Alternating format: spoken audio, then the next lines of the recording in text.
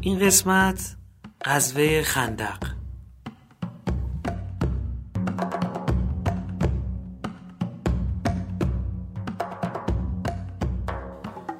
از بچگی تو مدرسه و مسجد بارها به همه ما حدیثی به این مضمون گفتن که اگه میخوای با خدا حرف بزنی نماز بخون و اگه میخوای خدا با تو حرف بزنه قرآن بخون.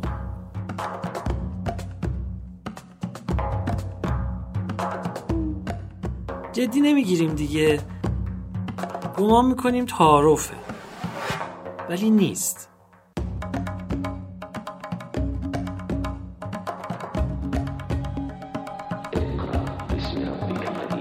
خدا ابتدا با محمدش در قرآن سخن کرده و از وقتی پیامبر قرآن رو آیه به آیه به ماها و پدران ماها تلقین کرده، دیگه قرآن مال ما هم هست.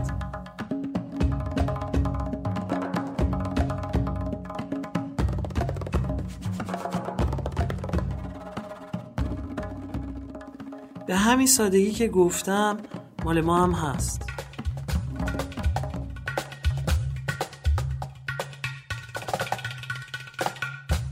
هر جا هر چی گفته برای همه ما، یعنی تک تک ما هست.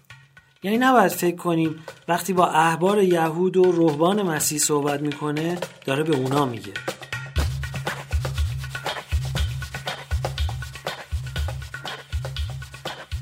خب تا حالا با خودت فکر نکردی که آخوندهای یهودی و مسیحی که قرآن نمیخونن؟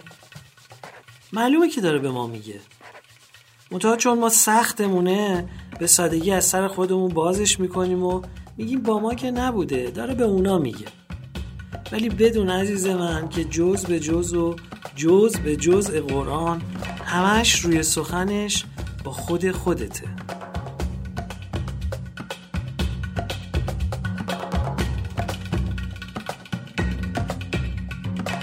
تو سوره مائده آیه 82 خدا میگه لتجدن اشد الناس عداوة للذین آمنوا الیهود والذین اشرکوا. لام تأکیده، نون رو هم مشدد آورده برای تأکید بیشتر. یعنی میگه بیشک تردید نکنین که دشمنترین مردمان نسبت به خودتون رو یهود و مشرکان خواهید یافت. خب همین مورد مناسبیه که بریم تو زندگی پیامبر رو ببینیم یهود چه عداوتی نسبت به آخرین فرستاده نازنین آسمون داشتن. البته شما هم بچه‌های همون پیامبرین و این قرآن هم قراره برای همه ابناء بشر باشه. پس فکر نکنین که از این قاعده آیه 82 سوره مائده مستثنا است.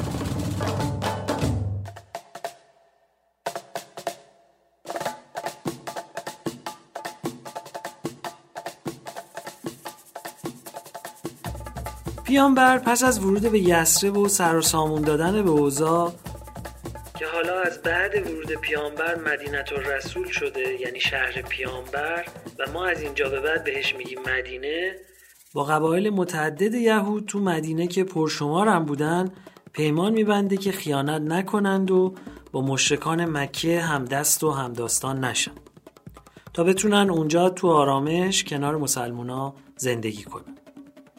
تاریخ میگه این یهودیا تو جنگ با رومیا از اونجا گریخته بودن و به حجاز اومده بودن. از طرفی برخی هم معتقدن اونا فرزندان هارون برادر موسی کلیم بودن و به حجاز اومده بودن تا پیامبر آخرالزمان میون اونا مبعوث بشه.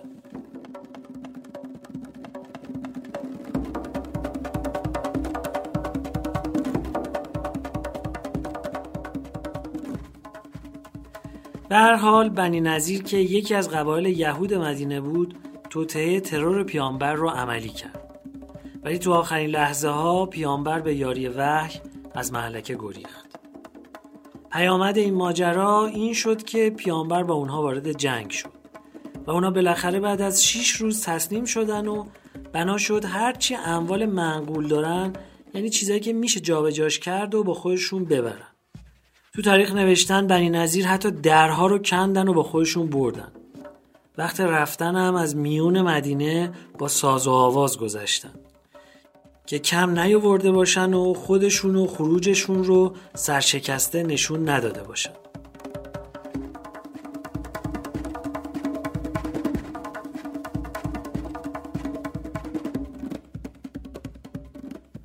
با ساز و آواز کوچ کردن به باغ‌های خیبر و دردسر جدیدی ساز کردن. اونم این بود که به ابوسفیان پیشنهاد دادن بیا به اتفاق هم کلک محمد و پیروانش رو بکنیم و برخی قبایل دیگر رو هم همراه خودشون کردن، حالا به هر نحوی که بود، حتی با وعده 1 سال خرمای باغ‌های خیبر.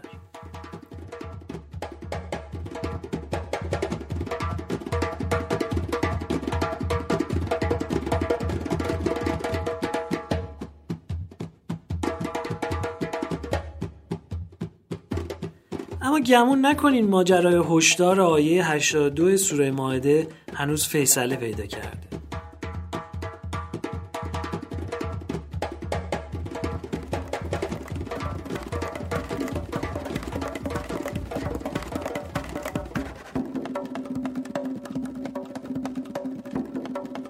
مشرکان مکه فرصت حذف پیامبر رو بسیار مناسب دیدن. سپاهی در حدود 10,000 نفر مشتمل بر مشرکان و یهودیان به سمت مدینه راه افتاد و مسلمین هم با 3,000 نفر با اونها رو در رو شدن.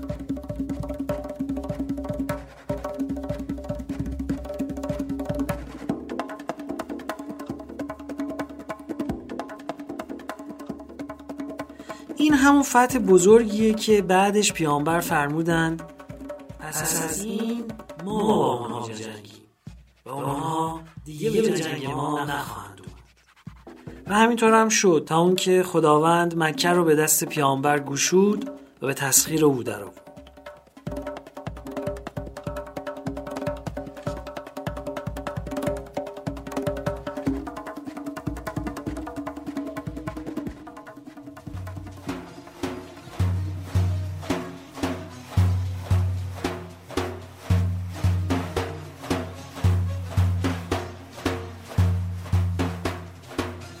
از اینجای ماجرا دیگه داستان خیلی برای شیعیان ایرانی افتخار کردنی میشه، چرا که صحنه‌گردان اصلی مولاست که با دلاوری بی‌مثالش غوغا میکنه و اقدام حیرت آورش در قتل عمرو بن عبدود چنان در یاری و پیروزی اسلام و شکست کافران تو این جنگ موثر میفته که پیامبر اکرم میفرمایند ضربه علی از عبادت ثقلین یعنی جن و انس بهتر و برتر بود و در روایت دیگه هست که فرمودند مبارزه علی با عمرو از همه اعمال امت من تا روز قیامت برتره.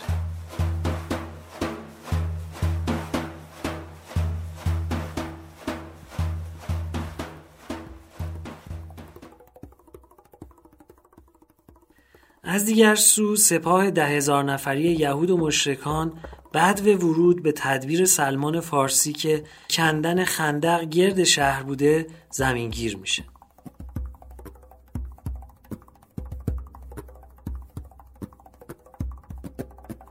مسلمونا که از احد درس گرفته بودن بهتر دونستن که این بار به حرف پیامبر گوش کنن و از شهر خارج نشن. اینجا سلمان میگه که ما تو ایران هر وقت نسبت به دشمن تو شهرمون احساس خطر میکنیم گرداگرد شهر گودال میکنیم و بهش کندگ میگیم که همون کنده هست به زبون امروز ما و خب وقتی که به عربی میره میشه خندق. این یه شگردی بوده که تا اون روز متناسب با جغرافیای حجاز عرب ازش بهره‌ای نداشته و باعث شگفتی همه میشه، چه مسلمونا چه مشرکا که بعدتر به مدینه میرسن.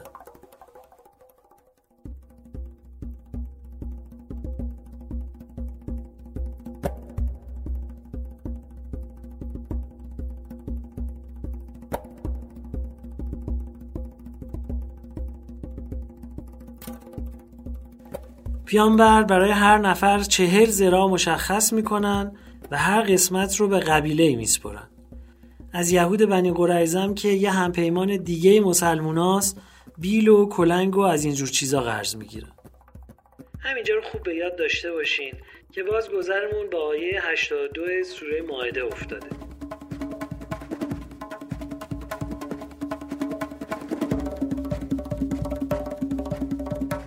نوشتن پیامبر خودشون تو حفر خندق مشارکت میکنن و این خیلی تو روحیه مسلمانایی که با زبون روزه در حال انجام این کار سخت هستن موثر میفته.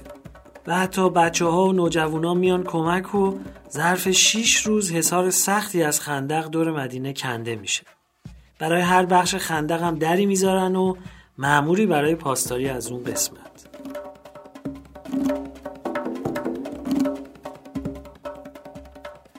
اوج سختی و فشار بر مسلمونا تو این جنگ وقتی ظاهر میشه که خبر میرسه بنی قریظه، یعنی همون همسایه یهودی مسلمونا که ازش بیل و کلنگ هم قرض گرفته بودن، که تعهد کرده بودن در صورت وقوع جنگ نه با پیامبر باشن و نه علیه اون، نقض عهد کردن و با مشرکان هم پیمان شدن.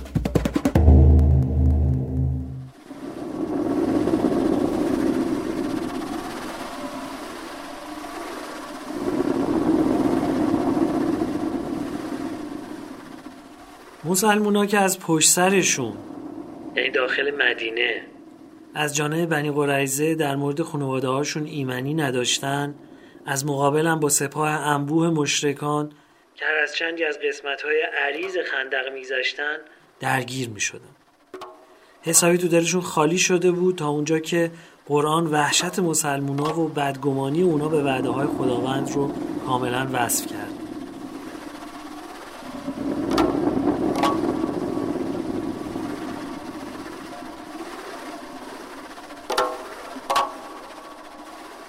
این ترس به گونه‌ای بود که معتب ابن قشیر که یکی از منافقای بنام مدینه است گفتش که محمد به ما وعده گشایش قصرهای کسرا و قیصر رو داده بود.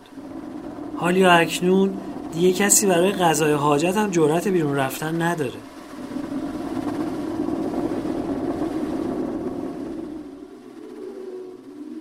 محاصره مسلمونا 15 روز طول کشید. تو این مدت که به محاصره و تیراندازی گذشت جنگی روی نداد و پیامبرم ابن مکتوم رو جانشین خودشون تو مدینه کردن.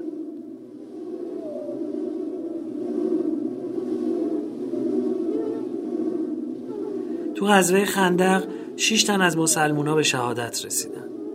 از مشرکا هم 8 تن کشته شدن. آیه 214 سوره بقره، آیات مبارکه 51 تا 55 سوره نساء و آیات نورانی 9 تا 25 سوره احزاب درباره غزوه خندق نازل شده.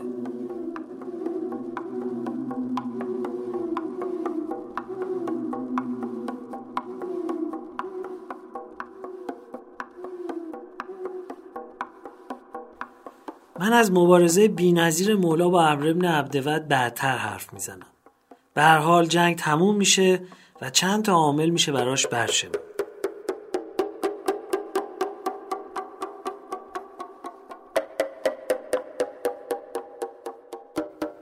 سوای کارزار کارساز امیرالمومنین با امر که به شکست و گریز احزاب مشرکان انجامید، باید به این موارد اشاره کنم.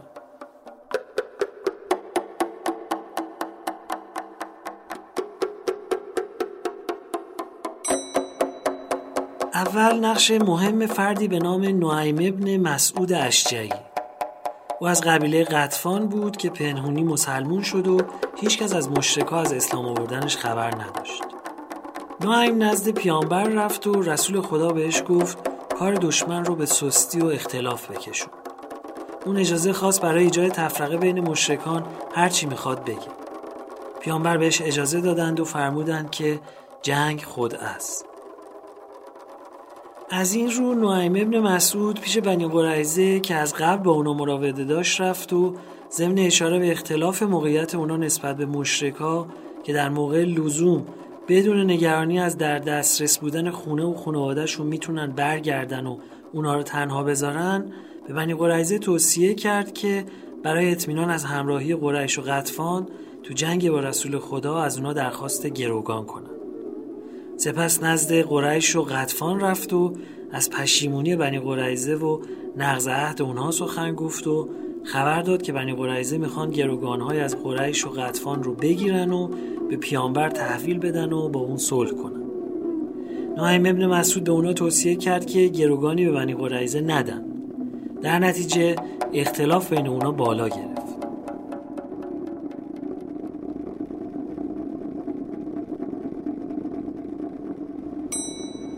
اما مورد دوم، از طرفی وقتی سپاه مشرکا به مدینه رسید هیچ گونه زراعتی باقی نمونده بود و مردم از یه ماه قبل کشت خودشون رو درو کرده بودن. در نتیجه علف موجود بر روی زمین برای اسبان قریش و 300 اسب قطفانی کافی نبود و شترام از شدت لاغری در شرف مرگ بودن و زمین‌های مدینه هم بر اثر نباریدن بارون خشک شده بود.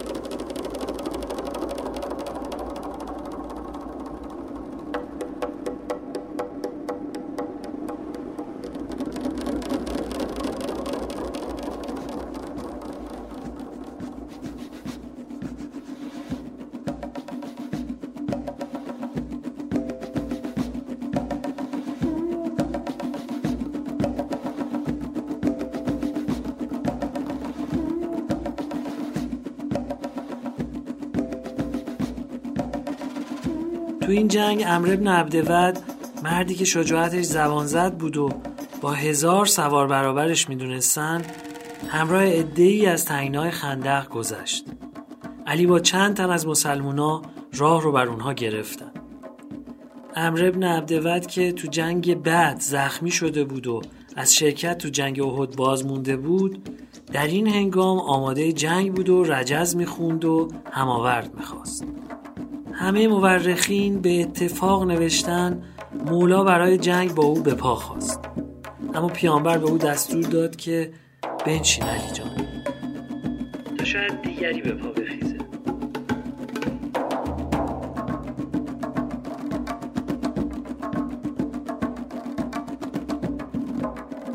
مسلمان‌ها از ترس امر و دلیران همراه اون سکوت کردن و کسی از اونا برای مبارزه داوطلب نشد.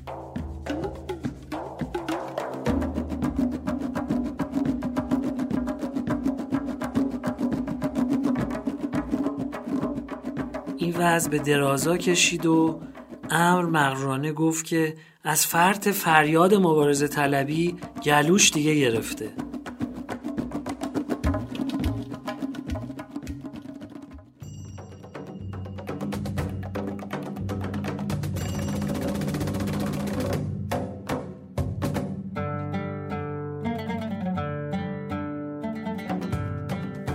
سرانجام با اجازه پیامبر اکرم مولا برای جنگ با امر آماده شد.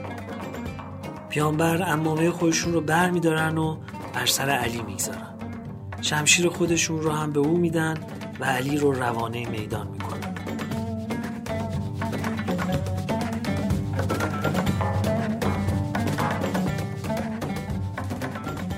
علی پیش میتازه و از امر میخواد اسلام بپذیره یا از مبارزه صرف نظر کنه.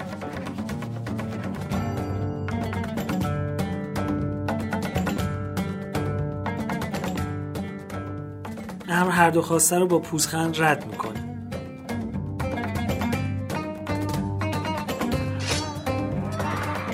پس جنگ سختی در میگیره.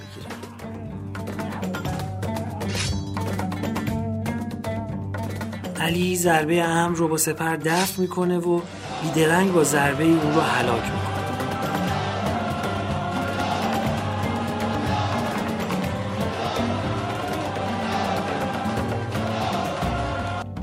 طبیعیه که همراهان هم فرار رو برقرار ترجیح میدن.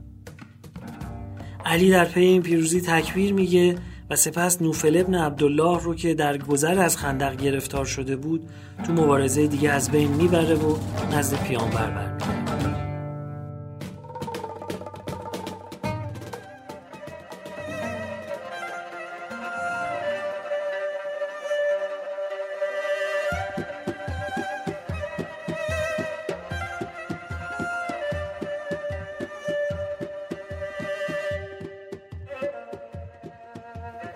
من اینا رو که براتون می نوشتم صحنه میدان رفتن علی اکبر و نگاه حسرتبار سید الشهدا به او پیش چشمم بود. تصورشو بکنین، خیلی موقعیت خطیری بوده.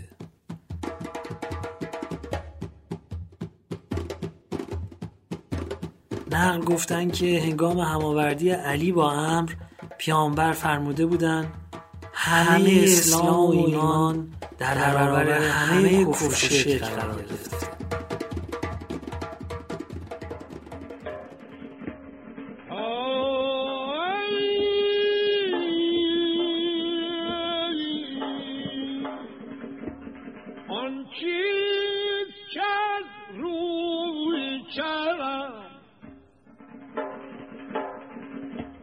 با چون منی یاری کنم بر جای بدکاری چون من یک دم نیکوکاری کنم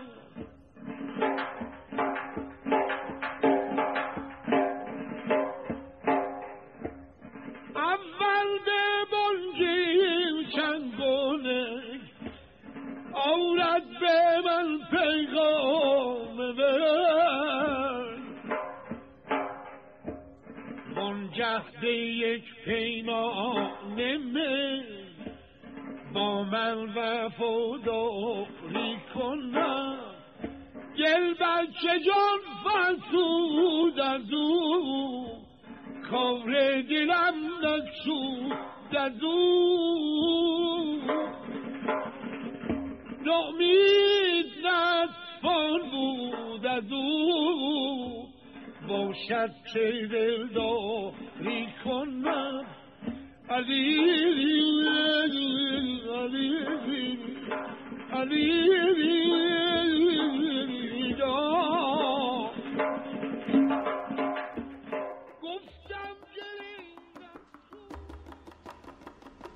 گوش کن ببین چی میگم احمد. پرواز لندن پرواز ساعت 8 صبح. اینطور که میگن 3 ساعت جلوتر باید اونجا باشی. حالا اگه تو پارتی ما بشی 2 ساعت جلوتر میتونی اونجا باشی. درست؟ یا حتما میخوان حمله کنن. آقا ببین بیرون نور هست. آره همیشه هم غیر از اینجا. آقا اون بیرون یه خبراییه. این همه پلیس میخوان که ما رو نجات بدن دیگه. چیه؟ اینقدر شلوغش کردی. نه آقا این بعد اضطراریه. وقت نیومد که. ببینم مگه شما هر هزار ساعتتون نمیشه؟ برنامه برای چی قاطی شدن؟ باش خانوم با شما اصلا میدن. اینا غیرت دارن. اگه غیرت داشتن ما رو اینجا نگه نمیدن. اجازه دستو میدم. اصغر سر به سرشو نذار.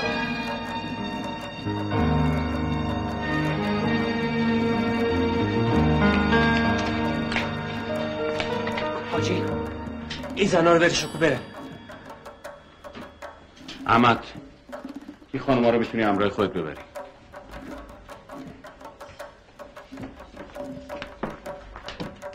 احمد تو چیکار کنم؟ خانوما میتونم برم. بفرمایید. بفرمایید. خواهش بله بفرمایید. بفرمایید خواهش می‌کنم. سریع بفرمایید. سریع بفرمایید. بس تکلیف ما چی میشه؟ ما صبح دانش اصلی رو عبیرید. خون سردی تو حفظ کنید. خواهش می‌کنم. ها؟ وقت چی؟ دارم رو تست دانشیم کار من بکنم. تلفز تر نمیشه. فضل برو ببینم. زود باش. آقا این ماجی کی تموم میشه؟ تموم میشه برادر من. هیچ اتفاقی نمیفته. خواهش می‌کنم. حاج خانم خواهر من بفرمایید. من فقط با حاجی میرم. اونم باید بیاد. خانم من بدون من هیچ جا نمیده. حاج آقا شما که اهل نماز و روزه ای. حاج آقا از شما بعیده. خواهش می‌کنم. خواهر من حاج خانم بفرمایید. من به جاش برم. من گفت زنا برن. بابا من زنا کردم. زنا برن میگم. یه بار میام. نمیرم. نمیری؟ اشکالات میام مثلا. نه من عزیزم خوش کن. بالاخره تکلیف این آقایون روحه شما. هیچ اتفاقی نمیفته. هیچ اتفاقی نمیفته. اتفاقی نمیفته. خواهش می‌کنم. حاج خانم خواهر من بفرمایید. خواهش می‌کنم. بفرمایید. خواهش می‌کنم. آره دیگه حاج خانم. الان چه فصل آب پوره گیریه. خفه شو. من شما خفه. برو حاج خانم. برو ببینم. برو سایتر. صبر کن. فردا ساعت 6 صبح یه بنز شخصیتی میاد جلوی در که ما رو برسونه فرودگاه. به همین نمازی که شهادتین گفتیم. اگه ساعت 6 صبح ماشین جلوی در نباشه یه اتفاق. ساعت بشه 6 و 10 دقیقه 2 اتفاق. بشه 6 و 15 دقیقه 3 اتفاق. احمد باور کن این کارو میتونم بکنم. حالا ازت میخوام نذار ساعت 6 صبح بشه.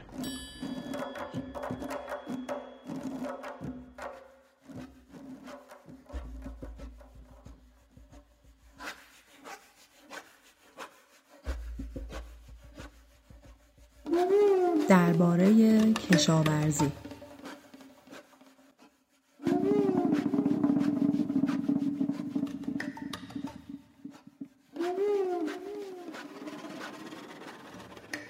محمد ابن عطیه نقل میکنه از امام صادق که ایشون اینجوری گفتن: خداوند عزوجل شخم زدن و کشاورزی رو برای پیامبرانش انتخاب کرده تا هیچ وقت از ریزش بارون کراهت نداشته باشن.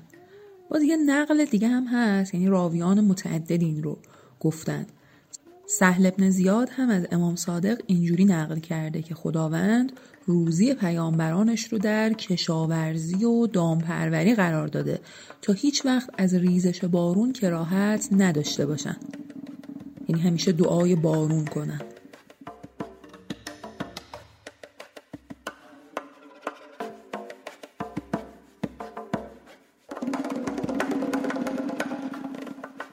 سیابه هم میگه یه نفری از امام صادق میپرسه: از یه گروهی شنیدم که میگن کشاورزی مکروهه.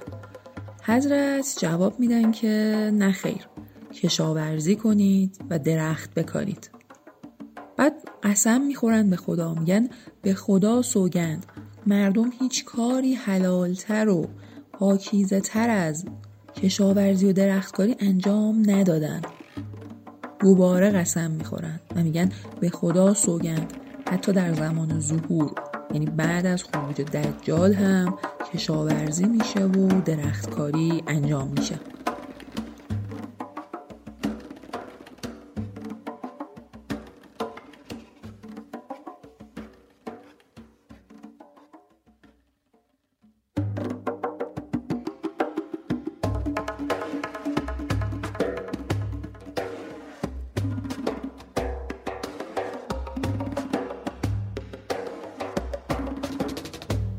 یه روایت دیگه هست به نقل از مسمع که میگه امام صادق علیه السلام فرمودن وقتی که پدر ما آدم به زمین فرود میاد، خب نیاز به خوراکی و نوشیدنی پیدا میکنه و به جبرئیل شکایت میکنه.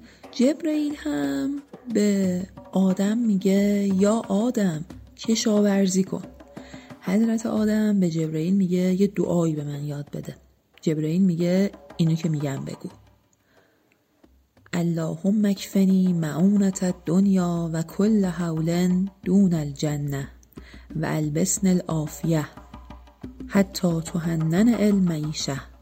یعنی خدایا منو از رنج دنیا و هر بیم و هراسی تا رسیدن به بهشت کفایت کن و لباس عافیت رو به تنم بپوشان تا اینکه روزی رو بر من گوارا کنی.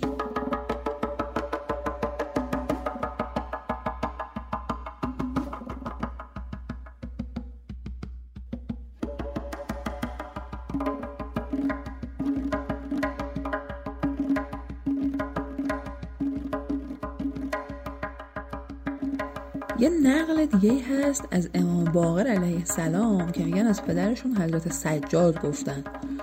امام سجاد گفتن که کشاورزی بهترین کارهاست، چون تو میکاری ولی هم نیکوکار و هم گناهکار از اون میخورن و استفاده میکنن.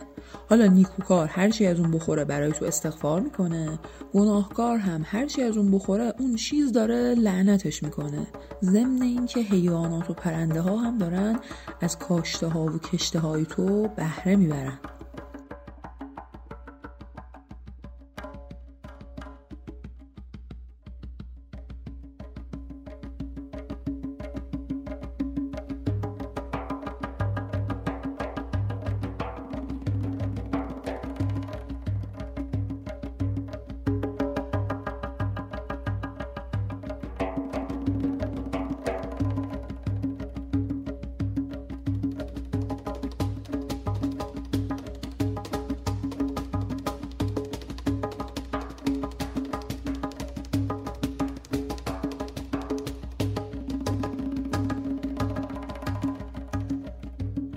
سکونی میگه امام صادق فرمودن که در واقع نقل کردن از پیامبر که یه نفر از پیغمبر میپرسن کدوم مال بهتره.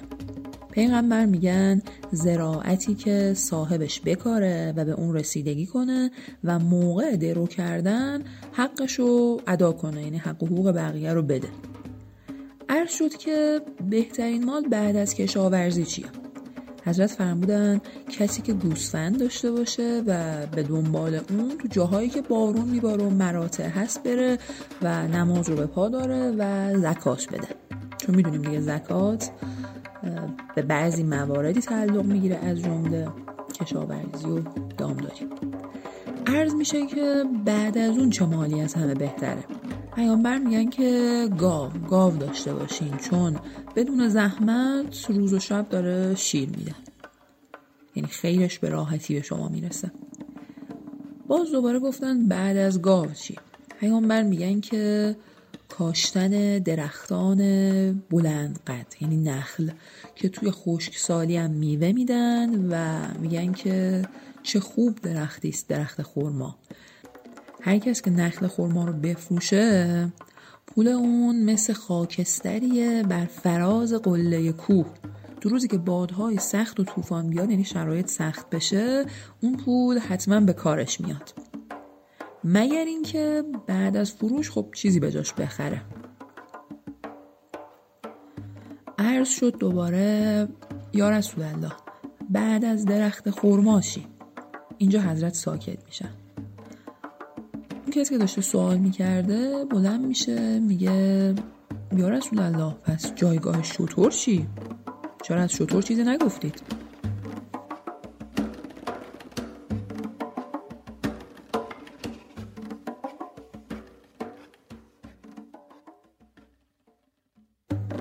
حضرت میگن شتر مایه گرفتاریه، مایه رنج و دوری از خونه است. صبح و شب به آدم پشت میکنه و خیر اون فقط از طرف شومش میاد، یعنی بی‌برکته، کم خیره. بعد میگن آگاه باشید که شقاوتمندان گناهکار آن را از دست نخواهند داد. یه روایت دیگه هم هست از امام صادق علیه السلام. حضرت صادق میگن الکیمیاء الاکبر از زراعه، یعنی کشاورزی بزرگترین کیمیا هاست.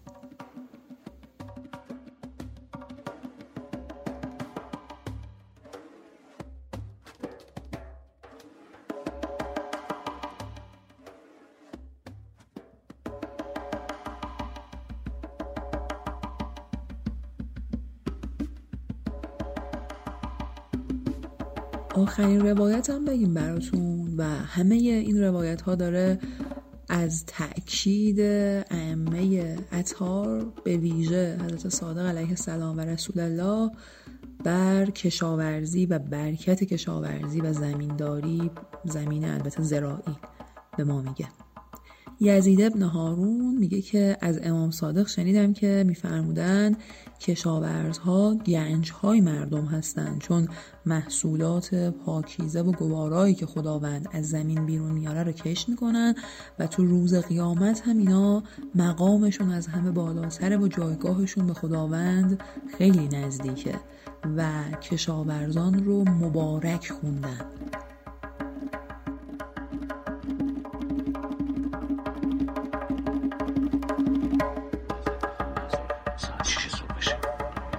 حاجی کارو سخت نکن، از اولش هم بازنده معلوم. بس کن، حرفایی که باید بشنوی شنیدی. به اون آقایون بگو بین عباس و BBC یکی رو انتخاب کنم. حافظ امنیت ملی برای من امثال عباسه. اگه امنیت ملی اونا رو BBC تعیین میکنه، هر کی قبله خودش بچسبه. بس سلام.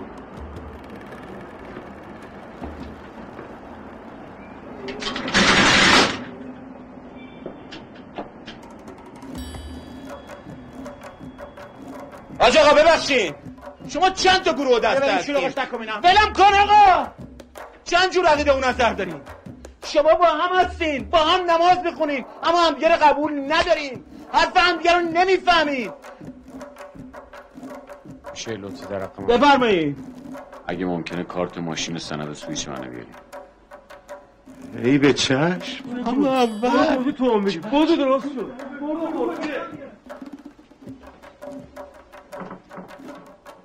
سلمان حاجی جان باش مهربون باشی ها. سلام بابا. سلام پسرم. بشین. جریمه شدی؟ بشین.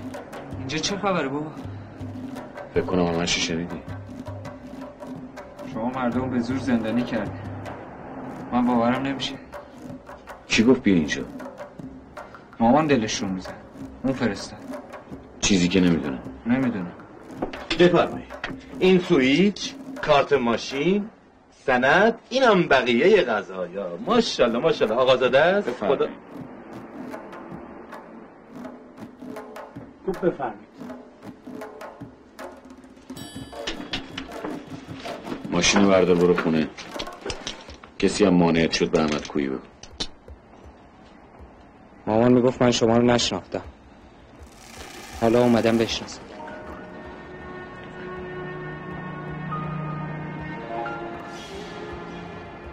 ولی الان مادر به تو بیشتر احتیاج داره. تو الان باید خونه باشی.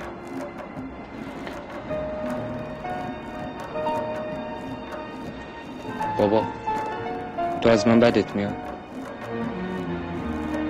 تو دیگه مرد خونه شدی.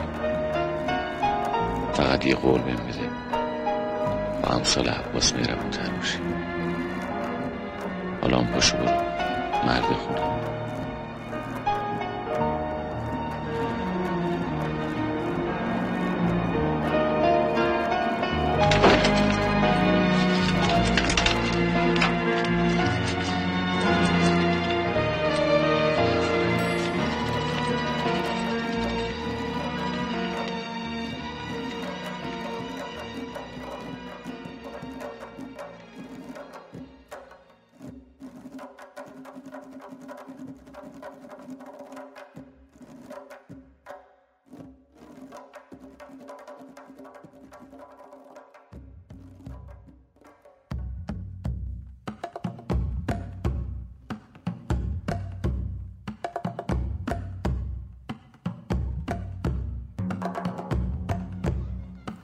از خدا پروا کنید و زبان را جز از سخن خوب نگه دارید.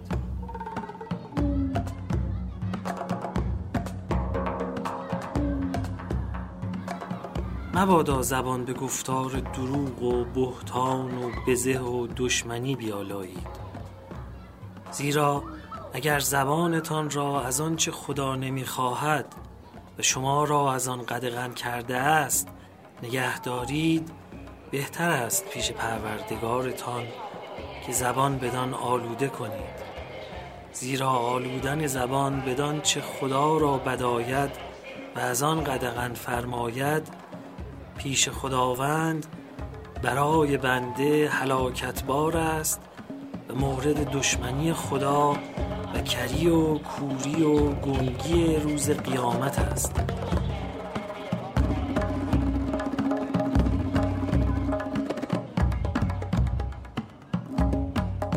چنانچه خدا درباره منافقان فرموده است، آیه 8 سوره مبارکه بقره: کر و گنگ و کورند و بر نگردند. آیه 171 سوره نورانی بقره: یعنی نتوانند سخنی گفت، به آنها اجازه داده نشود تا عذر جویند.